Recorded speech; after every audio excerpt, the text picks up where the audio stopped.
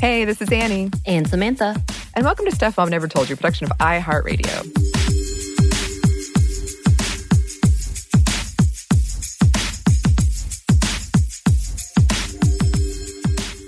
Oh, do you have a question today? Am I supposed to start with a question today? I just realized this. Yeah, that's the rule. Okay, so Annie. Yes. I've got a question for you. Okay. What kind of question should I be asking? Whatever big question is on your mind. Okay. What big question is on my mind? I have so many questions on my mind, but I don't know if that's pertinent. You just had lunch. What did you have for lunch today? Oh, the classic lunch. It's actually a kind of a funny story because Samantha and I, one of our sponsors just sent us a very late, and I'm not mad about it, but it was a kind of surprise, a late meal kit. So I do my shopping in 2 weeks. I do the planning. It's like meticulous, what can last how long. And now I have 4 extra meals, which is a wonderful problem to have. I'm not complaining. But I don't want any food to go to waste. Right. So I'm having to revamp all of my meals and like combine things that I wouldn't normally combine. So today I had a broccoli and asparagus salad. Oh, was that from your kit? No. Oh, okay. I'm just trying to use up the vegetables before they go bad. And because I have these meal kits now, I'm having to combine them. Okay. That sounds really delicious. It was. What did you have for lunch? I had a microwave meal. I thought there was going to be more, but then you just stopped. All right. Because I'm not going to necessarily tell you the brand or whatever, but it was pretty much the adult version of SpaghettiOs, essentially. And I missed those, I'm not going to lie. And the microwave meal was like lower or whatever, the leanish whatever. Trying to keep it in proportion. But yeah, I missed my SpaghettiOs. Just going to say that. I've never had SpaghettiOs, but recently on my other podcast I'm on, Savor, we did one on Chef Boyardee, which doesn't do SpaghettiOs. No, I did their ravioli, mini raviolis. Those are delicious. Yes, and I never had that, so I got some at my last grocery run, and I'm going to have some for the first time. It's kind of like the ramen thing where you can make it your own. So I would always put a lot of cayenne pepper and a lot of cheese, and it was just a shredded, like melty, cheesy, little bit of pepper.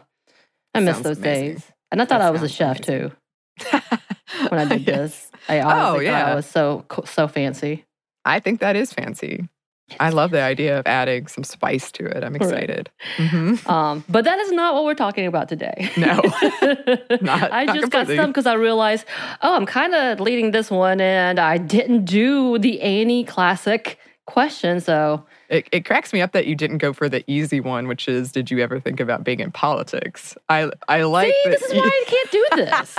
You went no, this is great. You went a different route. I'm in such a completely different mindset. Did you think about getting into politics now that you say that? I did, yes. Wow. Yeah, I did. When I was in 3rd grade, I was told I would be a great politician because I looked people in the eye and said what I meant. And I was like, Interesting.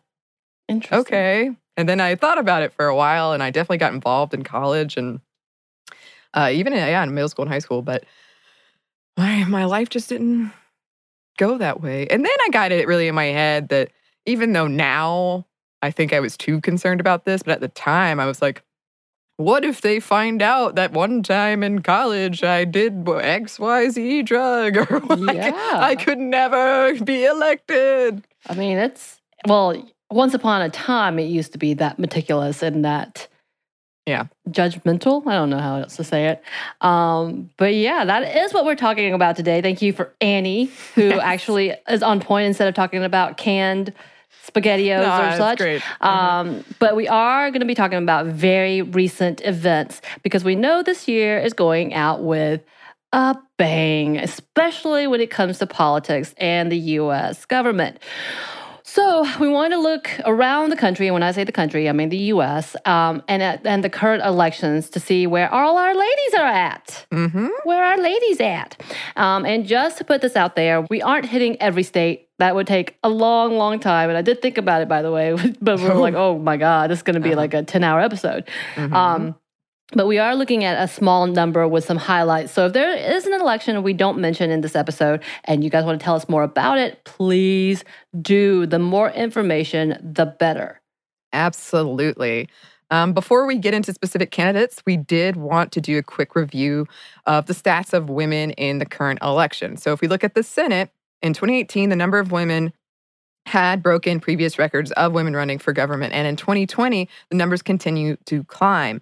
In the U.S. Senate, 60 women are candidates, which makes the increase at 13.2% from the record set in the last election. And this year's record-breaking Senate numbers are due to the increase in both Democratic and Republican parties, with 31 Democratic women, which equals to be a 14.8% jump, while the 22 Republican women candidates broke their previous record by 29.4%. Right. And so in the U.S. House in 2018, it was pretty much the Democratic Party that broke the record for most female candidates. This year, the number actually remained the same for the Democrats, while a huge contrast for the Republican Party, which added almost 100 more female candidates than in 2018, which pushed record-breaking numbers to a 70% increase, a little more. And we're going to dig a little bit deeper into why that might be. Yes. And like we previously discussed in the first Women in Politics episode, this year was a record-setting year for the number of women of color who are running.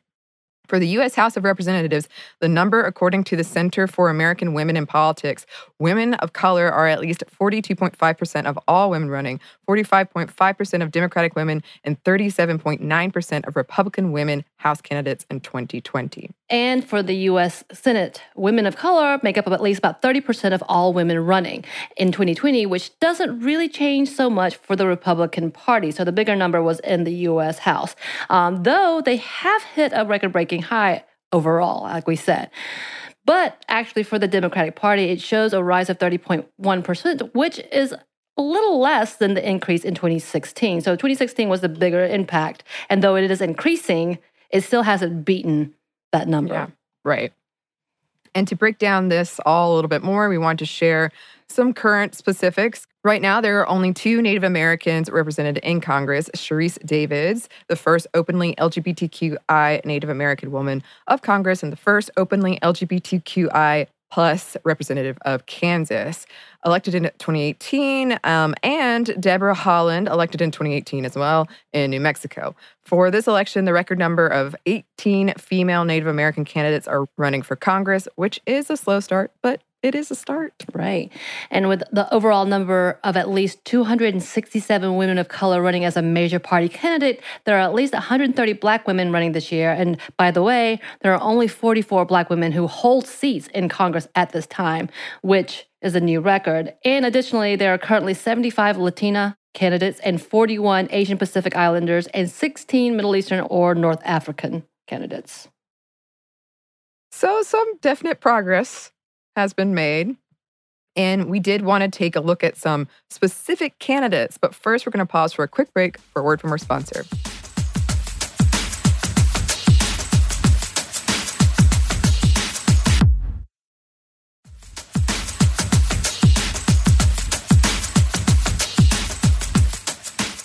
And we're back. Thank you, sponsor.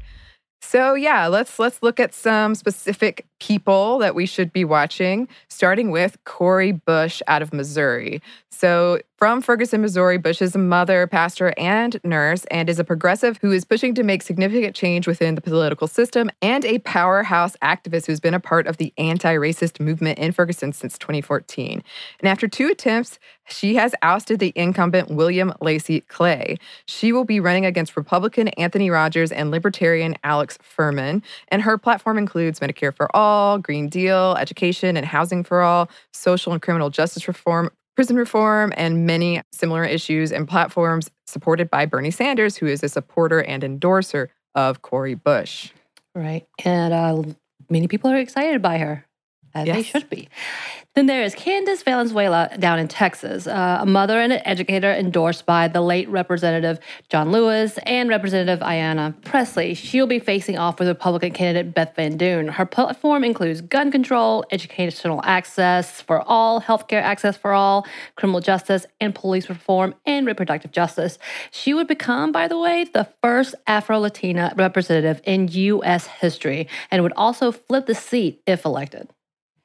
Looking at Kentucky, we have Amy McGrath. She had a pretty contentious runoff with Charles Booker, which was a fairly ugly campaign, but is now the current Democratic candidate running against Mitch McConnell. McGrath is a former Marine fighter pilot, and she had previously lost in 2018 in a run for U.S. House of Representatives against Andy Barr, but is now back. Her platform includes affordable health care, climate change policy, and a level of gun control. Right. And just a note, she's one of the more central-leaning, I guess, if we had to put it in a way, as a Democrat. Okay, yes. And now let's talk about the squad. The squad! The squad. Not surprisingly, the candidates, informally known as the squad, have been fiercely under attack and very visible with a lot of opposition, implying that they were at risk of losing their candidacy, which has been proven false. Though being outspent by almost 400%, they were still able to claim victory. Right. So Rashida Tlaib in Michigan, she has made history as being one of only 2 Muslim women in office. And though many tried to cast doubt on her campaign, she won out over Brenda Jones, who she just actually defeated previously. And as of this week, by the way, it's August 13, 2020, if you're wondering, Ilhan Omar was able to defeat Antone Melton Moe to the Minnesota District 5 primary and will be running in November. Then there's Alexandria Ocasio-Cortez. She defeated former CNBC correspondent and anchor Michelle Caruso Cabrera in a June Democratic primary election for New York's 14th congressional district. And then Ayanna Pressley of Massachusetts did not have a primary challenger. And as of July, there was no Republican primary. And therefore, the September election will be based on write-ins. Which is very interesting to me when I was looking that up. I was like, yeah, I didn't know that was a thing. I guess that makes sense. Yeah, I'm just surprised. I am it too. Seems like it would have been more of an issue, I suppose, for opponents. And I don't know much about Massachusetts, but just because there's such a campaign against the squad by the Republican Party, I'm actually surprised there was no one in place. Yeah. So we're going to kind of come down to Georgia. Nikema Williams, who is currently a Georgia state senator, she was chosen by the party leaders after the death of John Lewis to replace him on the ballot. She'll be running against Republican Angela Stanton King.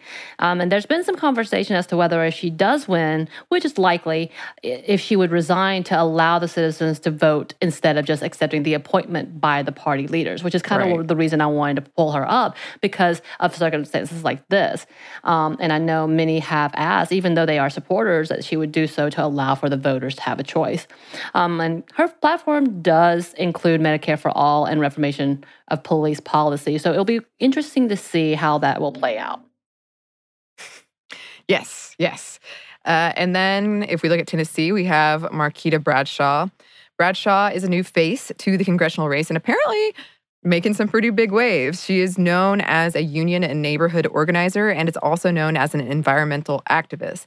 The Memphis resident is the only Black woman to run for a major party seat in the state. Her win seemed to have been a surprise for the Democratic Party in Tennessee, especially with her campaign spending significantly less than her opponent. She will be running against Republican Bill Hagerty. And then we did want to mention Sarah Gideon, just because after the confirmation hearing for Justice Kavanaugh, we have watched, as many have predicted, him to continue to follow his anti-pro-choice agenda and the reckoning of his supporters who have been proven wrong as to whether he would remain neutral or objective. Susan Collins, who is the current representative, has been hit pretty hard by her stance in his confirmation. And so Sarah Gideon has shown a slight lead during this campaign. Sarah Gideon is a state representative and current state speaker of the House. She's a moderate Democrat whose platform include affordable health care, climate change policies, and addressing the opioid crisis. Yeah, so there's a handful of some of the Democratic candidates we're keeping an eye on. But we wanted to talk about Republican female candidates as well, and we're going to do that after a quick break for a word from response.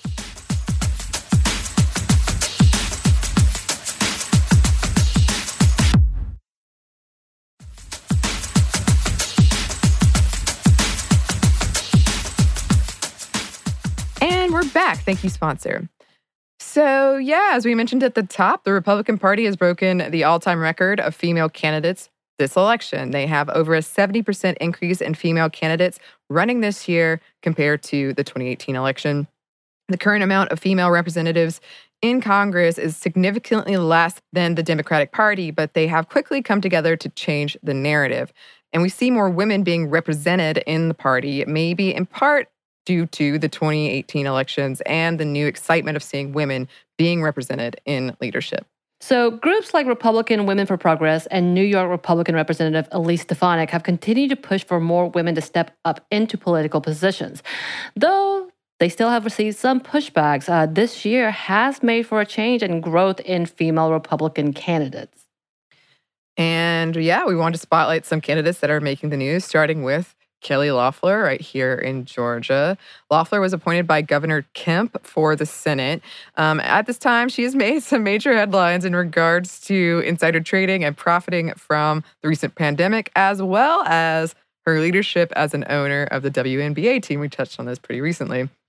Fairly new to the political seat, she's currently facing Doug Collins within the Republican Party and Democrat Reverend Raphael Warnock, who, by the way, the WNBA team she owns is currently endorsing. They were wearing shirts supporting him at games. Yeah.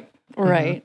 And then also in Georgia, we did want to talk about Marjorie Taylor Greene. She came out kind of out of nowhere. She is a supporter of QAnon and a fierce supporter of Trump. She defeated neurosurgeon John Cowan in the U.S. House primaries, representing for Georgia.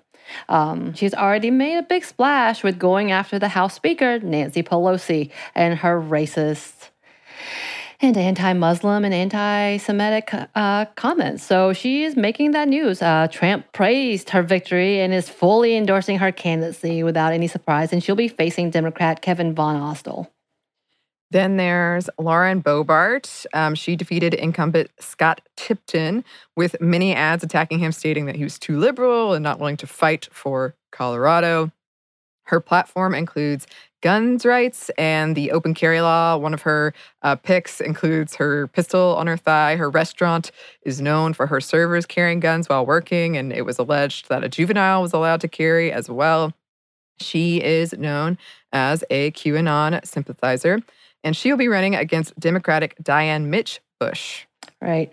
So these names are coming up, and we love seeing women come out and being leaders. It's interesting to see who is supporting what and how. Definitely, I feel like the spectrum of where we are politically can be seen and represented by all of these women in different ways. And I do want to talk about women in QAnon at one point in time, because I find that fascinating in a different level. That's just me. I don't know. But of course, for this election, that and still Pizzagate and the birthright stuff is coming back up. Yeah. Speaking of birthright, which is what we were talking about, Kamala Harris. I did want to talk about her and her vice president nomination with Biden. It was just recently announced, and the reaction is mixed. Yeah. She has been called a cop candidate, and between her and his criminal policy record, many are concerned, especially with the current controversy of police brutality. And I think it's a bigger conversation, and I've been talking with a lot of different people about her record, as well as her background in prosecution and her very hard on crime and hard on Black male criminals as well. And I think that's been a big concern, rightly so, for a lot of people who has been wanting and is still stressing about the need for reform, especially within the police and law enforcement area. And I've said this a few times. I find that it is disconcerting because I don't think she's ever really addressed her records in California, which she should, which has to be something that needs to be stated. Of course, that's just my opinion. But at the same time, like, being a part of something that, because I was a part of the court system as well, the juvenile portion, and there are a lot of things that are really ugly and just too black and white without room in any way. But I can't imagine being a leader, being a prosecutor as a woman of color, being a Black woman, being in this leadership position in an era at a time where everything was supposed to be hard on crime and no tolerance, and trying to keep your stance as a professional as well as being a woman in that field, and you have to show no mercy. Because if you do, you're seen as weak. Now, that's not an excuse, but I think there's an underlying reason of overperforming in order to prove oneself. And we've talked about it many a times, how women and women of color, Black women, have to go overboard and over the top to prove themselves equal in a field that's dominated by men. Yeah. Yeah. And it's a historic nomination because she is the first Black woman of Indian descent nominated by a major party to national office. I think those are all the things. Yes. So we don't want to forget that and note that it is important. But because of that, like, one, as we always say with First, like, I'm glad it's happening, but also sad that it's like 2020. Right. But and then also, yes, like you said, we've talked about so many times, especially when it comes to women in politics, but pretty much any woman in a leadership position. And then you have the intersectionality of race or sexual identity, whatever it may be. There are these layers of having to go above and beyond and just being, I feel like, attacked more, like for just the shoes you're wearing or the color you're wearing. And we're already seeing that. Immediately at the gate. Oh, I know. It's like already we've got phony Kamala. We've got the nasty woman has returned. There's a part of me that's like, wow, we're in 2016. It's just really regurgitating. Yeah. And then I saw, because of course, what better time does the president have he doesn't have anything better to do than workshop nicknames. And some of the ones he's talking about is like attack, overly ambitious, mean. I love it gets to like second grade. She's nasty. She's just nasty. Yeah. How? Yeah, well, and it's funny to me too. I know we've talked about this so many times, but overly ambitious, just, you would not hear that about a man. It'd be such a rare case. Right. A man would be accused of being overly ambitious. And if you're the vice president, if you're going for like one of the most powerful offices, right, ambition is a part of it. You don't just stumble into, well, hopefully you don't. I mean, her true ambition was to be a part of the presidential candidate in the election. And she was, she stepped down from that. So being a part of the VP is kind of like a step down for her. You know what I mean? Not necessarily in power, but like from her original goal to this, she's like, yeah. And we're so excited to have a woman. I mean, that was kind of the conversation is, well, whoever he looks at, is it going to be a female or a woman, or is it going to be the same conversation again? Yeah. But we all know it's going to be a rough election. Right. Season. As one Twitter post or tweet I read recently was like, oh man, the sexism and the racism is about to hit an all new high. Yeah. It's going to be rough. And I do love too how Trump was like, I can't believe he picked her. She was mean to him. Like now he's getting mad on Joe Biden. And then he said that they probably offended, Joe Biden probably offended a lot of men by choosing her. And I'm like, well, there's more than men in this country, believe it or not. Wow. Yeah. It's just hilarious the level that we're at. But yeah, I think we're all kind of waiting to see the types of policies and reforms that they're talking about. And I think we have to give credit to her that she has become more aware and has slowly changed her antics and her ideas and policies. We've seen it. We've seen her when she's talking about it during different bills coming about or whatever, that she is starting to undo some of the things that or unlearn maybe some of the things that she thought was important in California, maybe, or at least that showed in her records to be important at that point in time. We saw her going after Kavanaugh and making him answer the questions and making him, kind of, he started crying. So, that's always fun to see. Sorry, y'all. That was too personal. But stuff like that she won't hold back.